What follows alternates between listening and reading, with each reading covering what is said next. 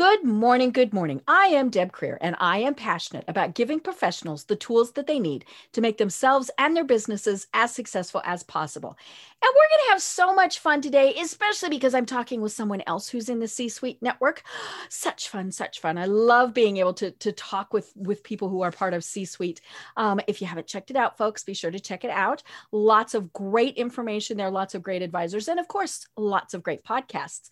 But we're going to be talking today about how to make sure your business is set to survive when things like, say, a pandemic happens, or things, things that are more likely you can kind of predict them. But, we want to be able to future-proof our businesses. So please join me in welcoming Lisa Levy to our program today. Welcome, Lisa. Deb, thanks so much for having me here. Well, let me tell people a little bit about you, and then we will dive into this. So Lisa L. Levy is the founder and CEO of L Cubed Consulting, a business that helps organizations elevate through strategic goal achievement. She and her team teach the adaptive transformation framework to savvy business leaders who want to build agility into their operating model to continuously adapt and thrive. She is the #1 best-selling author of Future Proofing Cubed. Lisa is a frequent guest expert on multiple media outlets and speaker at business executive conferences. On her rare days off, she also enjoys spending time with her family and hound dogs. So again, Lisa, welcome. Thank you. We have to call out to the hound dogs because in this world that we're in, they might have an opinion to share with us. I know. Yeah, between the hound dogs and the cats, somebody's going to chime in. Absolutely. So, I love it. Well, I always like getting to know my guests and getting to know how they got from where, they started to where they are today, and how did you discover that this is your passion in life? Mostly by accident. I went to college to learn video production. Okay. And I really thought that I wanted to be a filmmaker. I thought I wanted to grow in that direction. And as I graduated, I realized so few people are highly successful in that field. Right. It's highly competitive. And to be a Steven Spielberg, right, it's a moonshot. And it was kind of the mid-90s, and technology was booming. And I took my skills in organizing things, producing, right? It's you start something, you plan it, you do it, you wrap it up. Audio podcasts, right? We do this. And I took that and I went looking around, and in technology, there's a discipline called project management. It's the exact same thing, only you're doing it with technology and not video or audio. And so I was able to kind of shift and say, I can earn an income and build a career in this space. I know nothing about technology, was not my passion, but start, middle, end made perfect sense. And that's sort of how it started.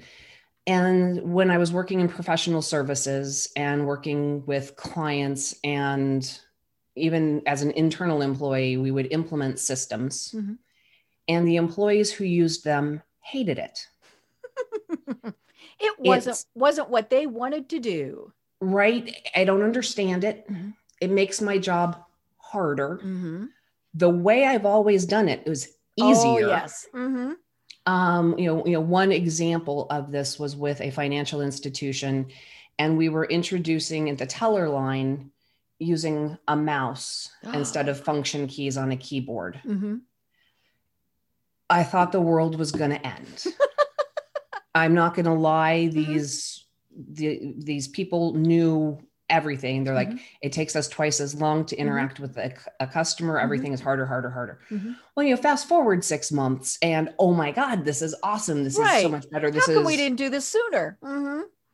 But why is it so difficult? Why did technology, which is supposed to make business easier and more efficient, cause so much pain?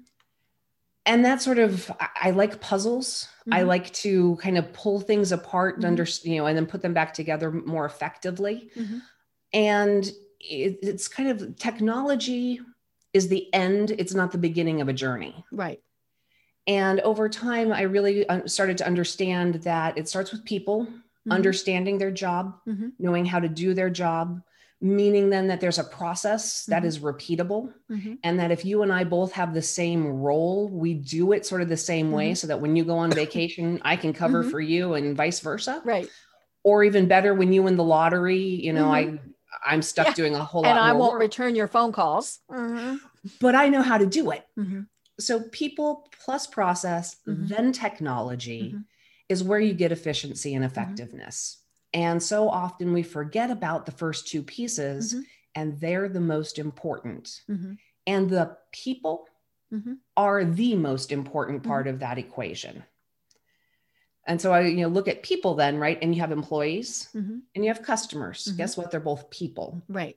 And they both play a role in all of this. And so over my career, it was playing with that kind of equation in different ways until I sort of said, why am I still doing this all the time? And I was in an environment, had a director level job, growing company, wonderful things were happening.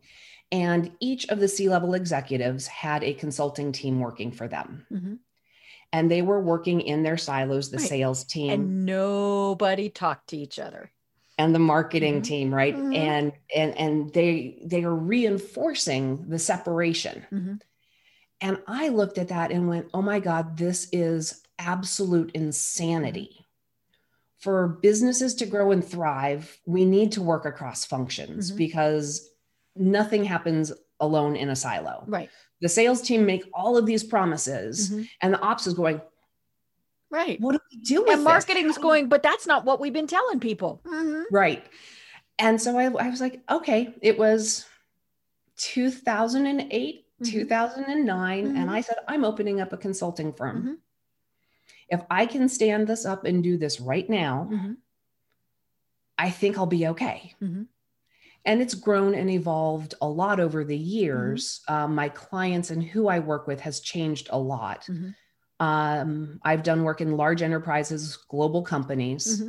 And what I found about 2 years ago is there's a group of business owners that have good performing businesses and they get them to a point. And they can perform there, but they have a hard time going to that next level. Right. And I want to work with those businesses because that is an incredible opportunity for them to grow and do more, serve more people, and just, break through to that next level that I've changed what I'm doing and how I'm doing it. That's sort of what brought us to, our meeting. And we'll talk about it, right? And writing a book, Future Proofing Cubed, to kind of talk about a way of doing business that, the secret sauce in my secret sauce is it's all common knowledge. It's just using it differently. And with that mindset of leading with agility in our management style and leveraging things that we know, but really using them cross-functionally and breaking those silos in large organizations. These concepts exist as business functions. Project management, process and performance management, internal controls, and organizational change. Large corporations build large teams of subject matter experts in these areas. And guess what? They reinforce silos as much as anybody else. Right. Adaptive transformation takes all of these things and we go horizontally through the organization. We teach some basic skills and capabilities because I honestly believe, and I'll go with project management because that's where I started. It's not rocket science. It is understanding that there is a problem or an opportunity that you're going after, planning how you're going to achieve it, doing the work, correcting along the way, but getting to an end. People understand start something, finish something. Right. And whether you are a payroll clerk or a software developer, understanding along the way that you're going to do projects and sometimes they may just be yours to lead, and you don't have to go and be certified and have all the education. If you just understand some basic skills and you have some basic capabilities, we can do a lot. And as we seed that in with, the other practices, as executive teams have, in the best of times, right, brilliant new ideas, grand vision, and we're going here. Right. The teams can say, absolutely, we can plan to get there.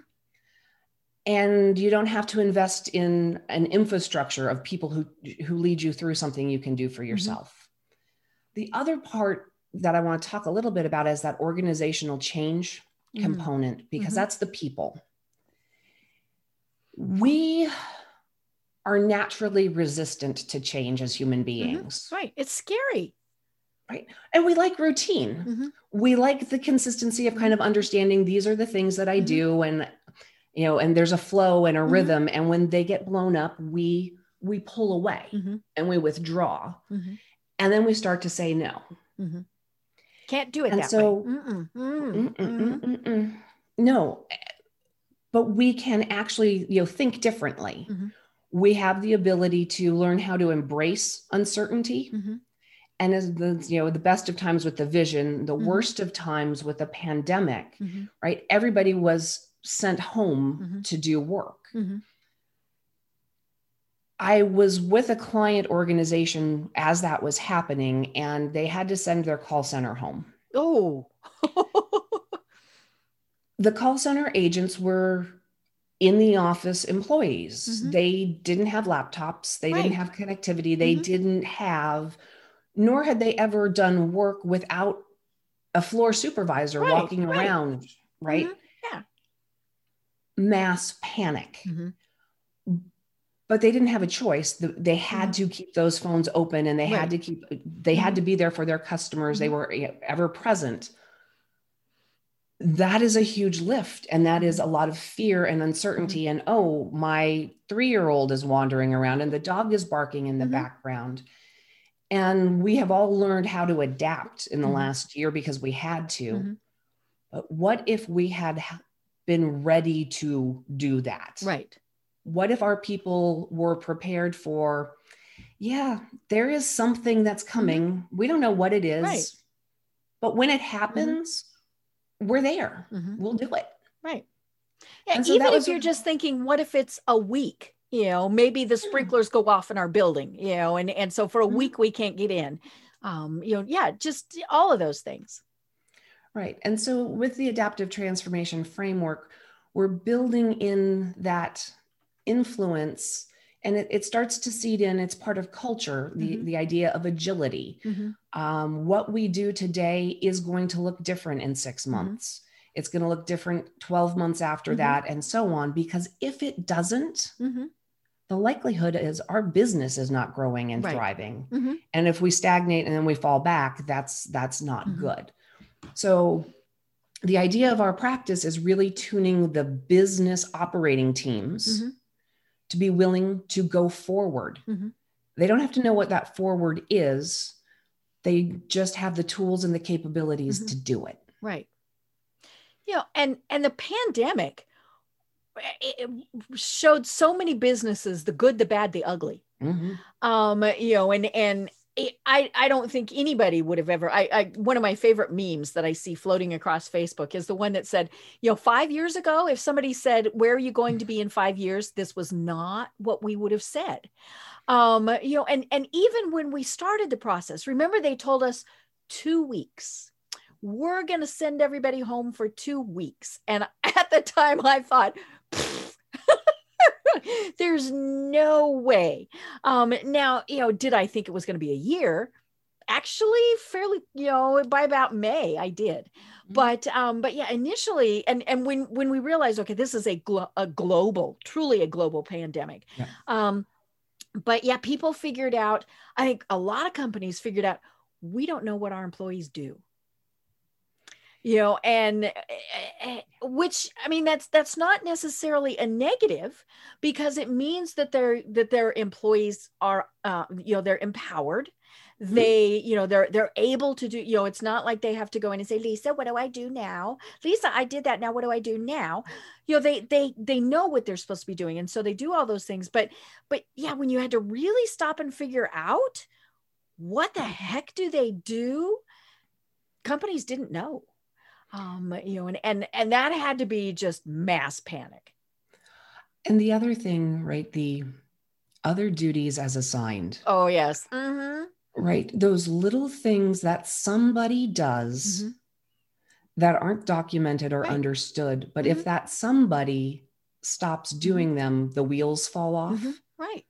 Right. How do we make these things more prevalent and make sure that they're understood? And you're leading me into this conversation, and I love the process portion of it. Right. Understanding what processes are, having some documentation and understanding, right, has all sorts of advantages for a company.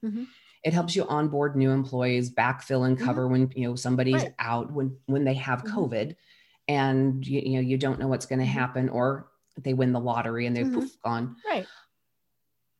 It's good, but it's not the answer to everything, because it's almost impossible to always have it actually totally current and up to date. Right. And there's always a handful of those little things that somebody does that makes everything work.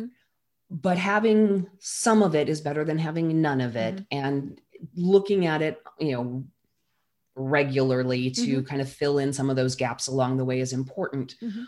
But it also helps you identify and see the gaps between teams. Right. And so, I will happily evangelize the power and the necessity of having process.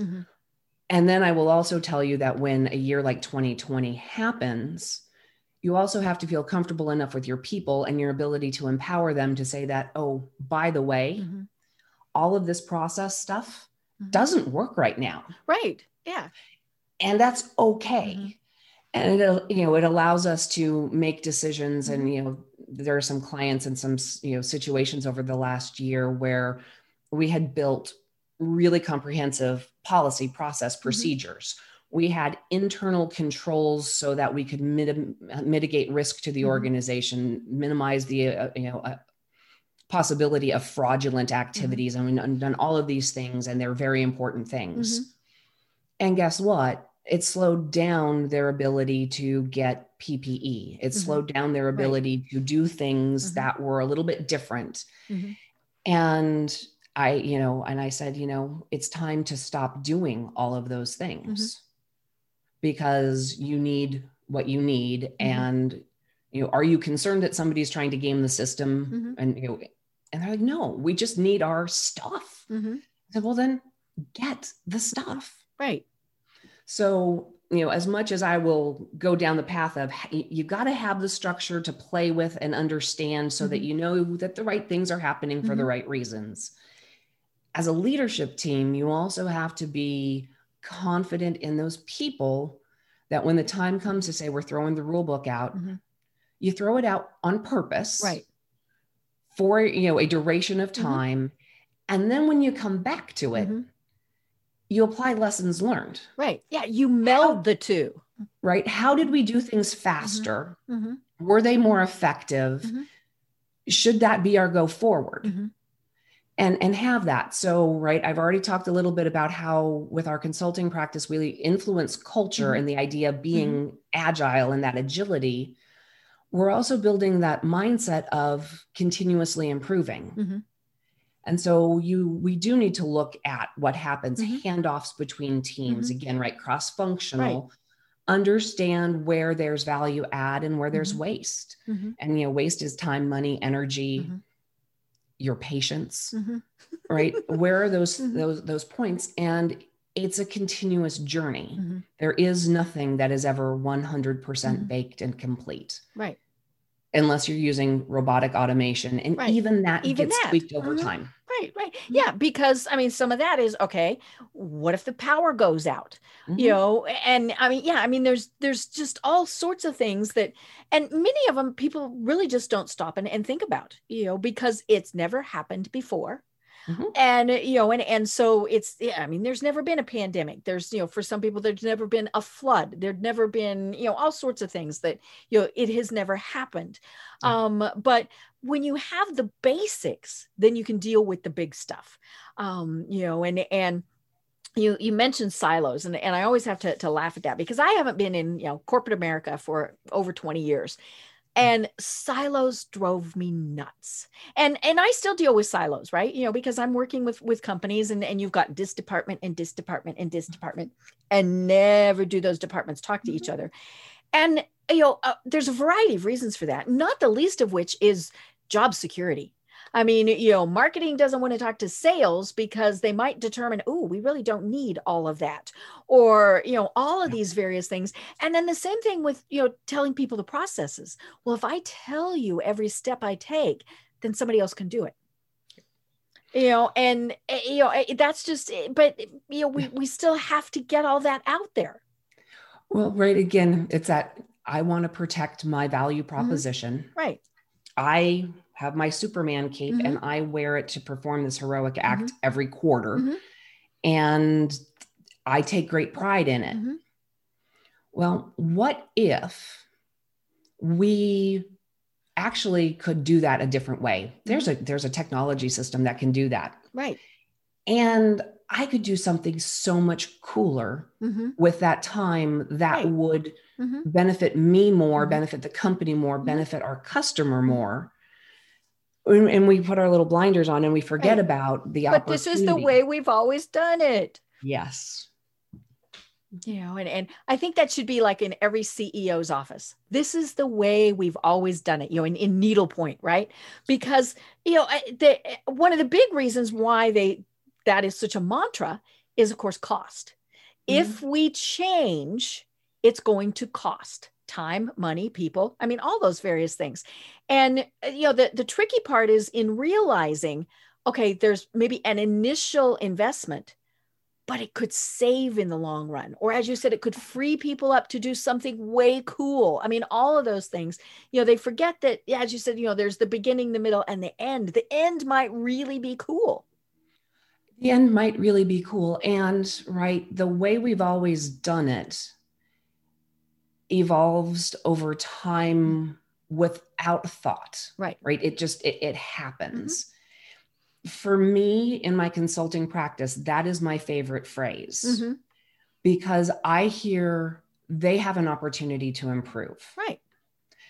And let me be snarky for a minute. I also hear billable hours. Mm-hmm. Oh yeah. Right? There's work. Because they need help, or they would have done it, right? Yeah. There's work to be done mm-hmm. there. But it's that opportunity moment. Mm-hmm. It's like, if you haven't looked at that in 6 months, 6 mm-hmm. years, 60 years, mm-hmm. I promise you there's mm-hmm. opportunity for efficiency gains mm-hmm. with probably no significant investment, right. and just mm-hmm. communicating better. Mm-hmm. Right. The number of times I've worked with clients and we go down this path and we find that wasted time and energy, and somebody spends hours every month putting mm-hmm. together this report. I've been doing this report for the last 5 years. Mm-hmm. Why do you do that report? Because the person who trained me had been doing it. Mm-hmm. And I said, okay, who uses it? Well, I send it to so-and-so. Right. But so I go and talk to so-and-so. Mm-hmm. Okay, Deb, every month you get this report. What do you do with it? I file it. Yeah, I print it and it goes in that file folder over there. Or maybe I forward it, but I'm not real sure. Right. And you start to, you just start peeling the mm-hmm. onion or mm-hmm. pulling the thread. I can kill an analogy. But as you follow the trail, right, and you look at the time that I invested doing it meant mm-hmm. I needed something from somebody else. And right. Mm-hmm. And you say, okay, every month we're spending 100 hours mm-hmm. on something that has no value right. to anyone. Right. How crazy is that? Mm-hmm. And those things manifest so quickly mm-hmm. in an organization. I was talking with a group, younger company, mm-hmm. been around for fewer than 5 years. well, that's the way we've always done it. Yeah. It's already there. What? It's already there. Mm-hmm. Why? Well, because Mm-hmm. that's the way that, Bob so-and-so, said we had to do it. yeah. And it Mm-hmm. manifests so quickly and Mm-hmm. gets so ingrained, and it's almost like a treasured thing, and it's nonsense. Right. Right. So, Well, and especially when they don't know why or what the purpose is or all of those things. I mean, because, there are some of those things that this is the way we've always done it. It might actually still need to be the way they've always done it, but, maybe it is something that can be tweaked. Maybe, all of those various things. It's interesting because one of the things that I was thinking about is, as we were talking about this, is the things we do really well also are going to start bubbling to the top, when you're studying all of this. And I was thinking of, I live in Atlanta, land of Chick-fil-A. Yes. And, and they've always kind of had their processes down pretty good.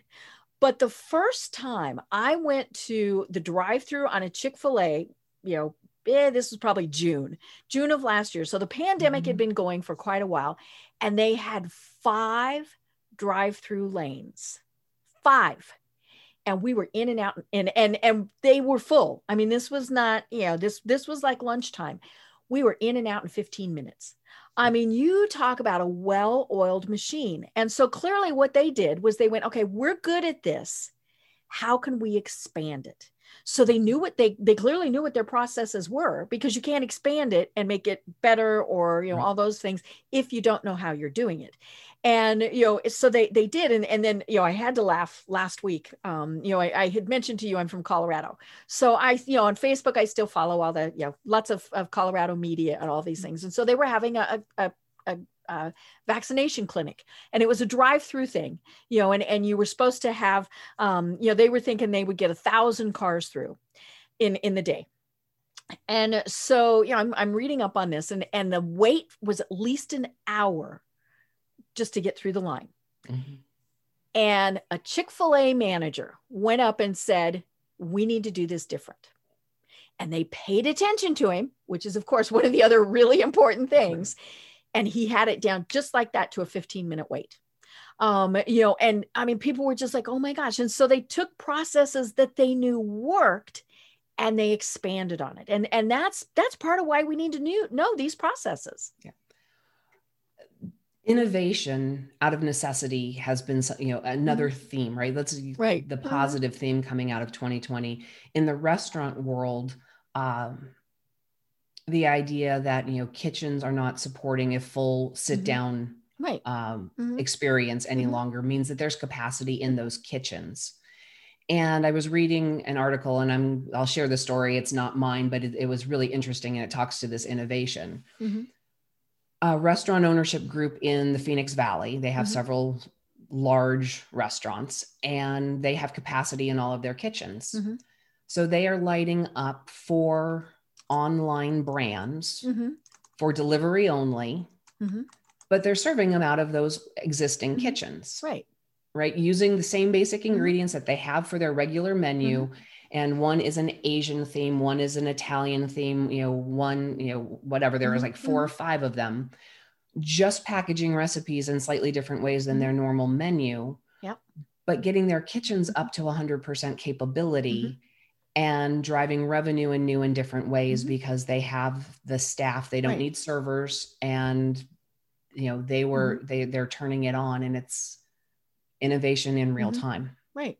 It's beautiful. Yeah. I mean, to see, and obviously it's very tragic for the businesses that have closed, and especially hospitality. I mean, that just, that really did come to, mini crashing, halts right there. But, to see the ones pivot, right? That was the key word. That's the big word. So, when they looked at it and went, hey, let's do this different.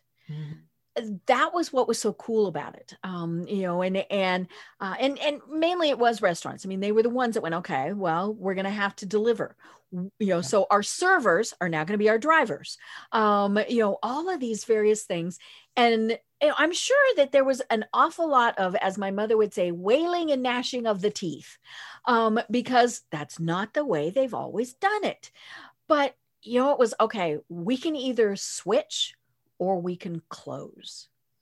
And that's what it came down to.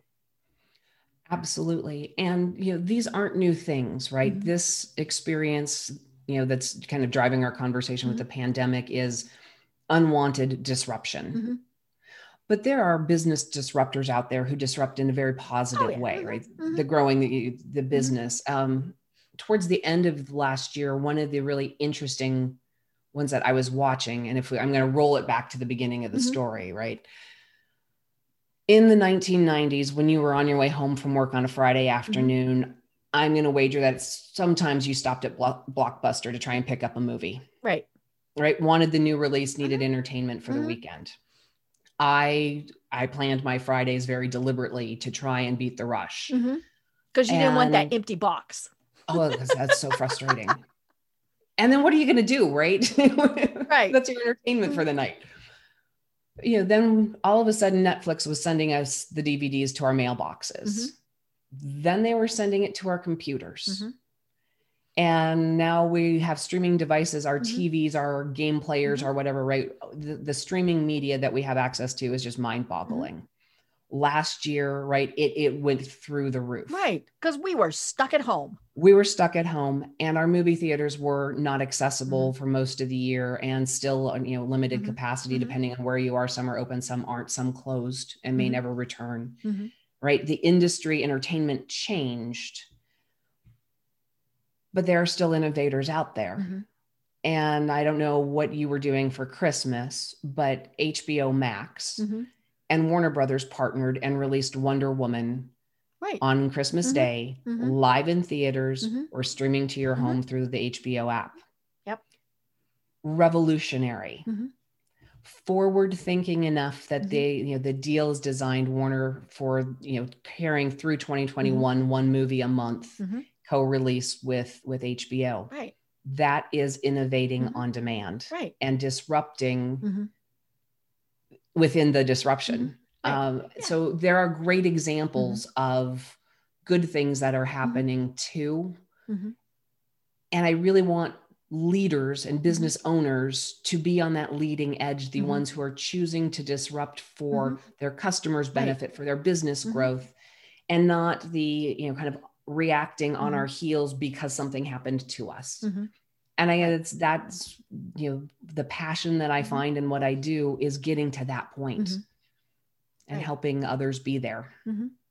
Yeah. One of the things that it has definitely shown is who our good leaders are, leader, manager, whatever you want to call them at the businesses, because we all had the micromanagers who all of a sudden had nobody they could micromanage, right? And there were people that they said, well, we can't send people home to work. How can we manage them? They'll screw around. And I said, if you don't trust them at home, then you probably didn't trust them at work either, right? There was something there. And so, this is probably not a bad thing, but, and I think we discovered that, oh yeah, that person really was the leader, even though they didn't have that title, but they were the ones who, and so I think that's been one of the fun shifts to see is, where they've, really figured out, oh, this is how things have been working around here. And I think that there are superstars who are visible in businesses that weren't before. They may have been shielded from view because somebody else was taking credit. And there's nothing worse than a bad boss. Right. And we could have a whole nother hour on that topic alone. But I think that there are people who are rising up and showing, hey, I've been here all along and, let's do more. And that they can really be valued for their true contribution and are, showcasing strengths that people may not have known they had. And these are the things we need, we need to celebrate. There was a lot about the last year that's been very taxing and draining, but there are great things that are happening. Right. Also. Right. Yeah. And we talk about knowing how things function at your company. And I think that's one of the things that so many companies don't know. Years ago, I started a crisis management firm. It was after September 11th. And I thought, hey, let's do this. And so one of the things we did was we went through companies and very similar with what you were doing, okay, walk us through this process. What needs to be, if you drop dead tomorrow, if you win the lottery, if you go on vacation, what are the things that need done, and all of these various things. And it was so interesting to see what came out of it. One of the things that we discovered was one of the absolute most critical functions was the mailroom. And, and everybody's like, well, those are the lowest paid people. And blah, blah, blah, blah. And we're like, yeah, but if they don't, and this was, when we discovered this company, it was an insurance company. We said, but if somebody's not there to get those checks so that they can be deposited in the bank, there's no company. And they all went, oh. And then, one of the other ones that we were talking to the legal team, who mysteriously were downplaying their roles. Most of the time, you're thinking, and they did, anybody can do our job. Yeah. And, and then one said, well, there is that report that we file every month. And we went, oh, report? And they said, yeah, it's a report that goes into the state. We said, okay, what happens if that report doesn't get filed? And they said, oh, the company ceases to exist. We went, okay, that would be a critical type of thing. But it comes back to, that was something that they always did. They knew it had to be done on the last business day of the month. They just, somebody did it and it filed and away it went. And so they didn't even think of it as critical anymore. It was just, okay, the last day you file it and away it goes. But yeah, it would have stopped the insurance license, whatever you had to operate in the state. But it was so funny because they didn't think of it as critical.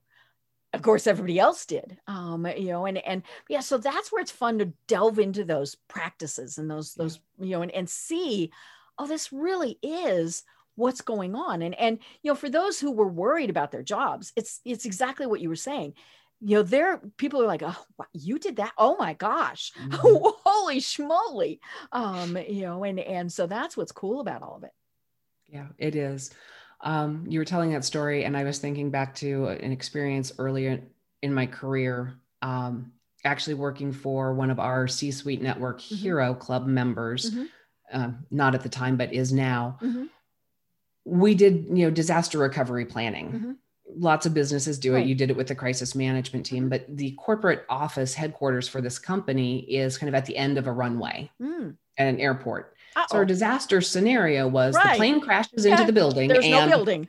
What happens? These are important exercises to do. They're, we don't necessarily want to think about them, but these events can come from anywhere. And that was very much from a technology perspective. How did we keep that business running? But, this idea of being ready for the unknown, it is important. And that legal team, I'm willing to wager that the executive, the CEO owner of that insurance company did not know that there was a report that had to be filed every month or their business would cease to exist. Had no idea. Yeah. And then we discovered the little things, right? And some of that is kind of that human interaction thing.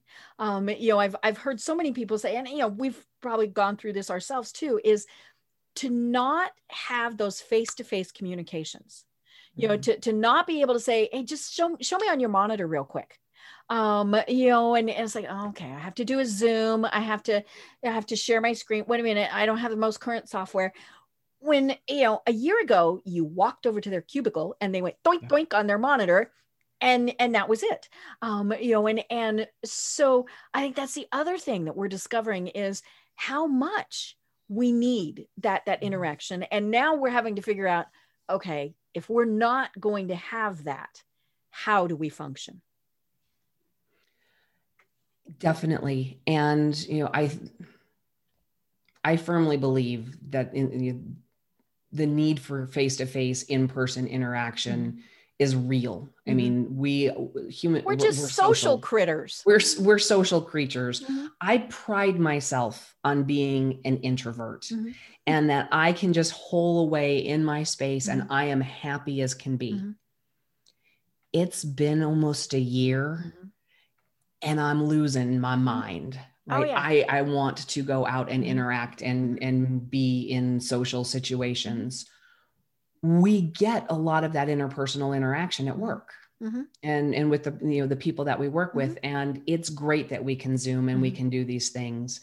There's going to be a future state that is a hybrid, and people will be remote some of the time, and there will be places to go. I don't know that the traditional office will return quite the same way. Thinking about cubicles and social distance and things, I think everything's going to change again. I don't have any great insight into what that looks like, but I'm curious about how that's going to come to be, because I think it's going to be better. People aren't going to go to their cubicles and hide away and do stuff and maybe occasionally have some interaction. People are going to come together in person with a purpose. Right. Because they might only be in the office 2 days a week. And it's going to be planned and with a reason and an outcome. And I think that we will become more efficient and more effective in how we interact. And I am curious to watch that evolve and see how that takes us forward, because I believe it will. Right. Yeah. I mean, there's so many companies that I know are probably going to go, we don't need this 1,000 square foot office.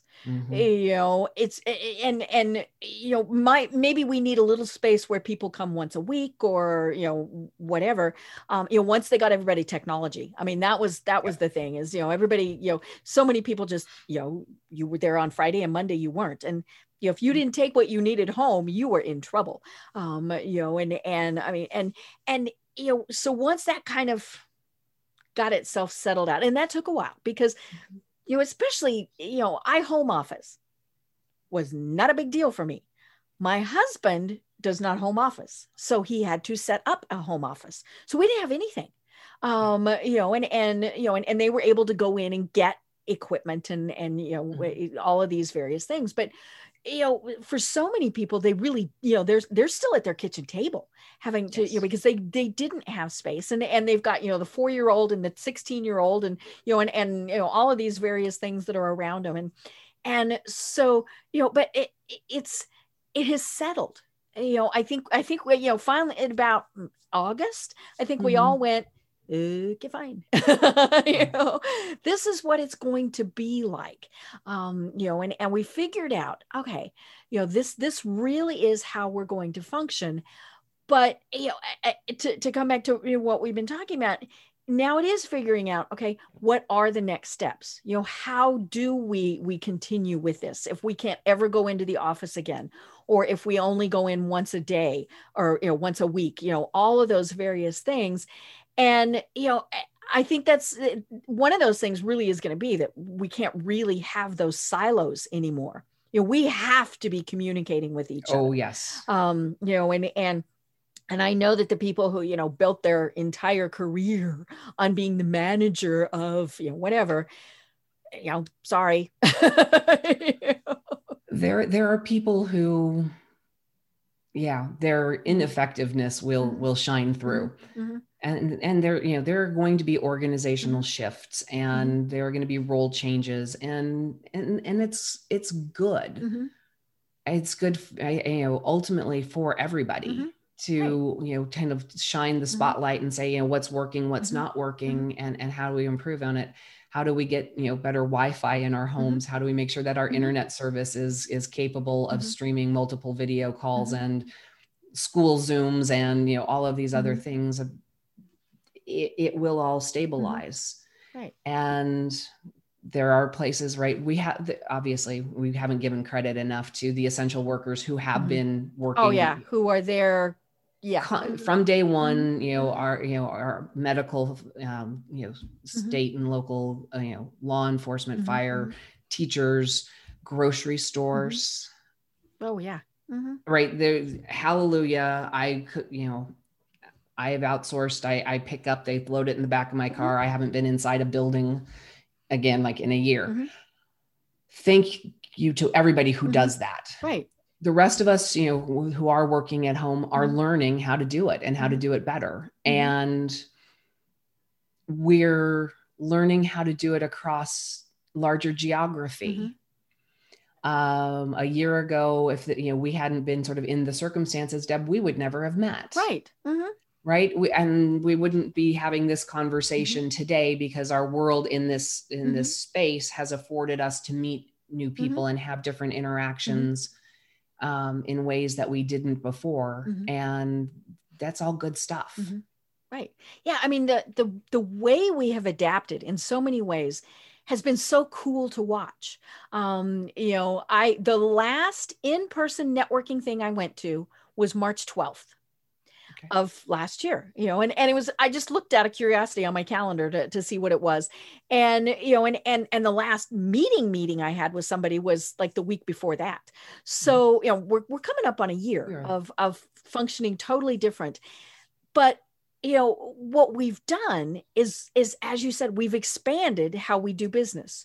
We're doing online. I'm doing far more. I'm trying to do at least one a week. It kind of averages out, more C-suite events, and that's been one of the things that they adapted. They started adding more events, and a lot of organizations are, later on tonight, I'm going to be doing this thing, and it's, I just can't even imagine how this is going to be. So this is through the University of Colorado, which is, I'm an alum. My husband is an alum of CU, and we are going to be participating, just watching, what they call the 3M.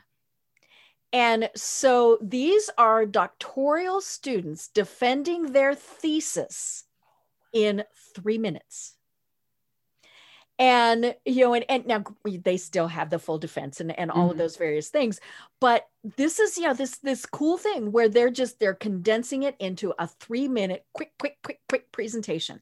You never would have thought of this a year ago. I think this is going to be one of the coolest things. I'm a big college sports fan. We actually, even though we live in Atlanta, still have our Colorado football tickets. Hopefully we get to go to games again at some point.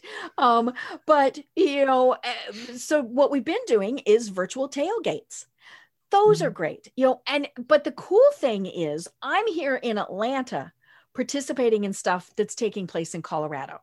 And we're seeing that happening, whether it's business, whether it's fun, the school programs. I mean, I was talking to somebody the other day who she was telling me, oh my gosh, I'm taking classes at Harvard. I'm like, really? What are you taking? She said, I don't care. They're just online classes. I'm taking them at Harvard. The fact that universities have had to go, okay, we're going to do e-learning. And so we can do that. Somebody from, foreign countries can be taking these classes. We can be taking classes, from schools, that are in, wherever else in the world. To me, that's been so cool to see how we all kind of went, and then we went, okay, now what can we do? How can we grasp this? And that is one of the coolest things. That's what I just love seeing everybody doing. Absolutely. And and conversations from a business perspective for me, right? To do business outside of Arizona, you get on a plane, you go, you have a couple of meetings, maybe you sign a deal, maybe you don't, but there's a lot of time invested in getting that, and time, money, energy. We can have this kind of conversation, it takes as long as the conversation takes. And, there's no travel time, and there's no, overhead of that experience. The last in-person experience I had was with the C-suite network. It was my first experience with the C-suite, and you jinxed it. This is you. It was March 3rd or 4th. I was in New York recording my bestseller TV interview for my book launch. And that as I was leaving JFK, the news was reporting the first cases of coronavirus in Manhattan. And so, yes, I have weathered this experience with the C-suite network and watched that evolution. It's been just fantastic. And it really is cool, that we're adapting that, but we're also, part of that too, is we were also discovering, oh my God, how much time we wasted, and especially in things like networking, you drove for at least a half an hour, you chit-chatted for 45 minutes or so, you ate, you saw maybe hopefully a good program, and then you drove for another half an hour. So, all of these things that were half a day out of your day are gone, and I'm not sure I'll ever really go again. I mean, I used to do a networking thing like that once a week. And part of that was, I mean, I just enjoyed it. Clearly, I am a social creature. And so I like getting out, there's only so much my dogs and my cats can achieve for me. But it's like, I miss seeing the people, but I don't miss anything else about it. If it's, if I want that education, that program, well, that person's probably doing a webinar or they're doing a podcast. And so I can watch it there, or somebody else, and so, yeah, business as usual is gone. And that's what's going to be fun to see, is how everybody really changes. I want to approach everything as sort of an experiment, because I don't know what all of the outcomes are going to be. And so, yes, I am very curious to see how we adapt, how we thrive, and, kind of what comes next, and how we're better prepared for the next thing, because it's out there. Oh yeah. Yeah. And I mean, that's the thing that I think people tend to forget is, yes, the pandemic was a big thing that, that happened, that really did affect everybody. But, when PCs were invented, desktop PCs, I mean, that drastically changed. I remember working in an office where we had a dumb terminal. In other words, we just had the keyboard and a monitor. The computer was in a totally different room. And, and so we just typed it, and away it went. And so when we had the computer at our desk, oh my God, and then a laptop. Remember the first laptops that you could not carry? I mean, I was like, I'm sorry, a 20-pound computer is not what you're going to be carrying around. And you want to go further back, as he said, hello, it's called the Industrial Revolution.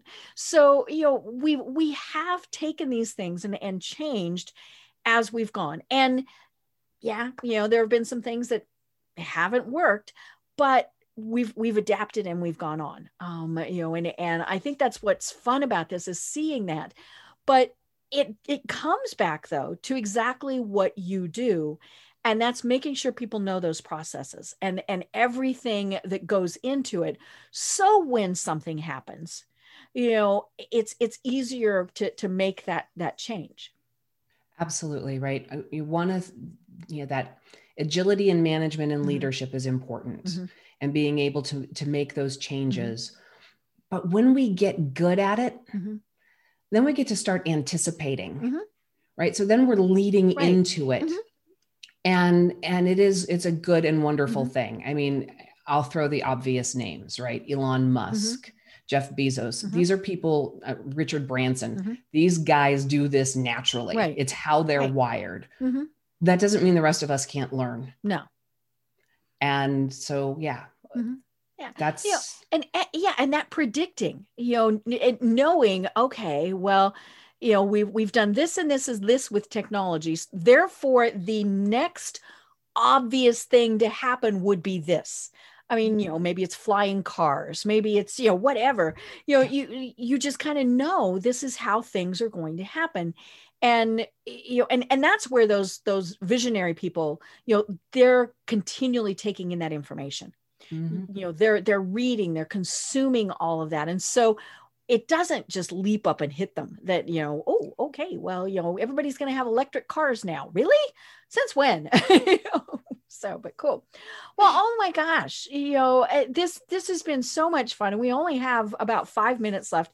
I want people to see your book. So you have to be Vanna, because I just have the digital version. So show us your book. It's called Future Proofing Cubed.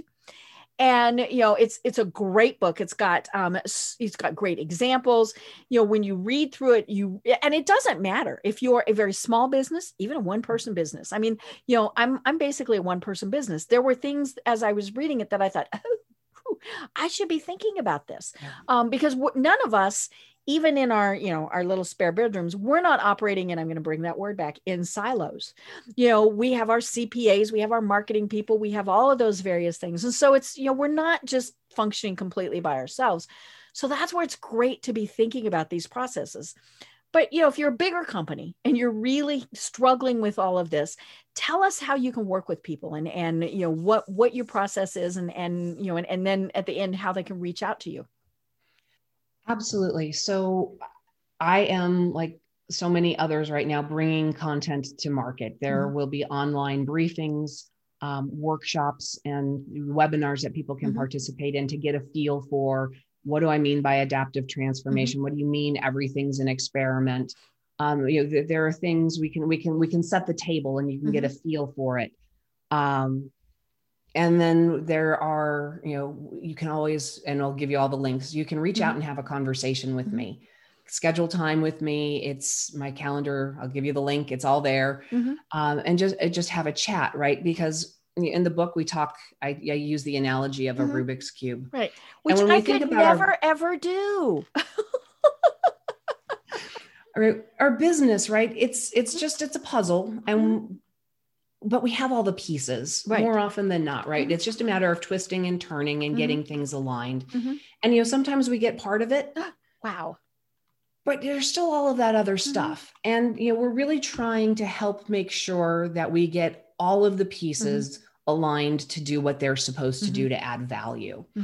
I am very available and easy to find on LinkedIn. Search me by Lisa L. Levy. Which is why it's L cubed. The website is lcubedconsulting.com or lisallevy.com. It all starts with a conversation, and we can then go through, a quick assessment to get an understanding of your business, kind of strategically, operationally, tactically, what's happening with your people, process, technology. And I will give you actionable intelligence, whether or not we do work together, but through kind of our conversation and our assessment, I will hopefully, I will give insights that anybody can use and take to their business and add some value. Right. And actually, I think now is the perfect time to be doing all of this because we're having to redo it. So why not make sure that we're doing it correctly so that we really can go forward? It's a really nice little sanity check. It is. Well, again, you're at lcubedconsulting.com. So it makes it really easy. Just think of the 3 L's. So lcubedconsulting.com. This really has been fascinating, and we'll have to do this again when we're back to normal. Right. There's no normal. We know that. I tell people it's normal. It's the new normal. And that only lasts for a while anyway, but we'll have to chat again to go through and really see, how people are surviving, and what's now. And so, maybe in 6 to 8 months, we'll do this again. But until then, do you have any final thoughts for everybody? I guess my final thought is we can go beyond survival. We can adapt and thrive. Businesses are doing it. Businesses did it through 2020. And that idea of agility and leadership is that crystal magical thing. And if we can lead from that place authentically, where we really are willing to consider that tomorrow is going to be different from today, we can do just about anything we want with our businesses. I love it. Well, I've been having a wonderful discussion with Lisa L. Levy. I'm Deb Creer. And until next time, everyone have a great day. This podcast is a part of the C-Suite Radio Network. For more top business podcasts, visit c-suiteradio.com.